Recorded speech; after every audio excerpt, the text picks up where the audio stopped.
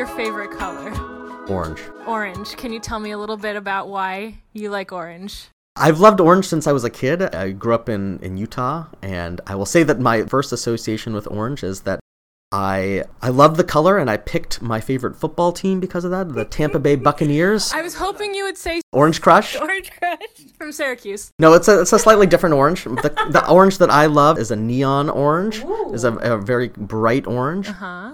But it's something that I do not look good wearing, but I love seeing out in the world. And it just so happens that the Tang, when we package artwork and when we put things in crates, we use a lot of packing materials and we use a lot of tape. And I don't know when this started. Maybe when the museum opened, our signature color of tape on objects is orange. It's a little more of a burnt orange than I would like, but it is a beautiful orange. So you're looking for a high saturation in your face orange. So if you could We see, have an example if you could see here. this, we have these fun pencils at the museum that are heat sensitive. So as I'm rubbing my finger on this pencil, you can see it actually change from orange to yellow. Yeah. And I do like the way that orange looks with other colors. I mean, certainly it looks fantastic with green, but I also love orange with purple and with yellow and with red. Yes. The more orange in my life, the better. That is fabulous. I do like asking people what their favorite color is because I get very interesting responses across the board.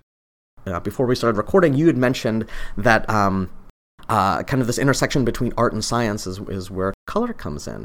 And we had this wonderful exhibition last year called The Second Buddha, all about this figure who brought Buddhism to Tibet. Very cool. And we had a contemporary Tibetan artist, practicing artist who would make these beautiful thangkas, come in, and we put him in conversation with a geosciences professor.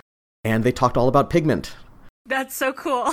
That's right up my alley. Which was really fun. And they looked at art in the show and talked about the ways in which he created pigment. He asked the geoscientist ways in which he could create pigment. He's not studied in the science of pigment, but this is something that he's just inherited this tradition and learned through doing. And to pair him with someone who doesn't actually make that much pigment, but knows the materials really well, knows the... it was an incredible conversation. That's to see awesome. them dialogue. Yes, fabulous. Do you have anything else you want to let the listeners know about the museum? Next year is our 20th anniversary. So we turned 20 in 2020. And there is a lot of programming that we're starting to work on now. We have a huge show that will deal with the upcoming election, and it'll be all around women in politics. It'll be called Never Done, and you can read more about that on our webpage. We'll turn our gallery on the first floor. That'll be the primary site of this exhibition. We'll have work by 100 women artists on the walls, and we'll build a replica of the Wesleyan Chapel at Seneca Falls, a footprint of it, and we'll invite all sorts of groups to come in and do programming in that space. We'll have 3 big moments where we celebrate our 20th anniversary. So we have a big community day on July 11th called Francis Day, and we'll invite everyone to the museum for all sorts of art-making activities, tours, interactive sessions. There'll be a lot of food. It's a fun day to welcome families to the museum. So that'll be the kind of kickoff of our 2020 anniversary season.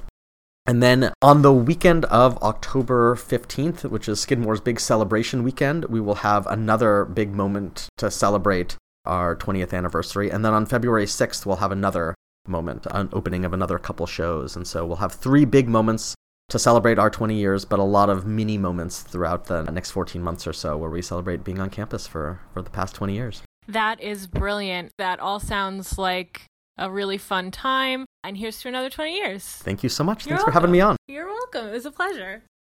You can find the Tang Museum at tang.skidmore.edu on Facebook, Instagram, Twitter, Vimeo, or Tumblr at the Tang Museum or Tang Teaching Museum.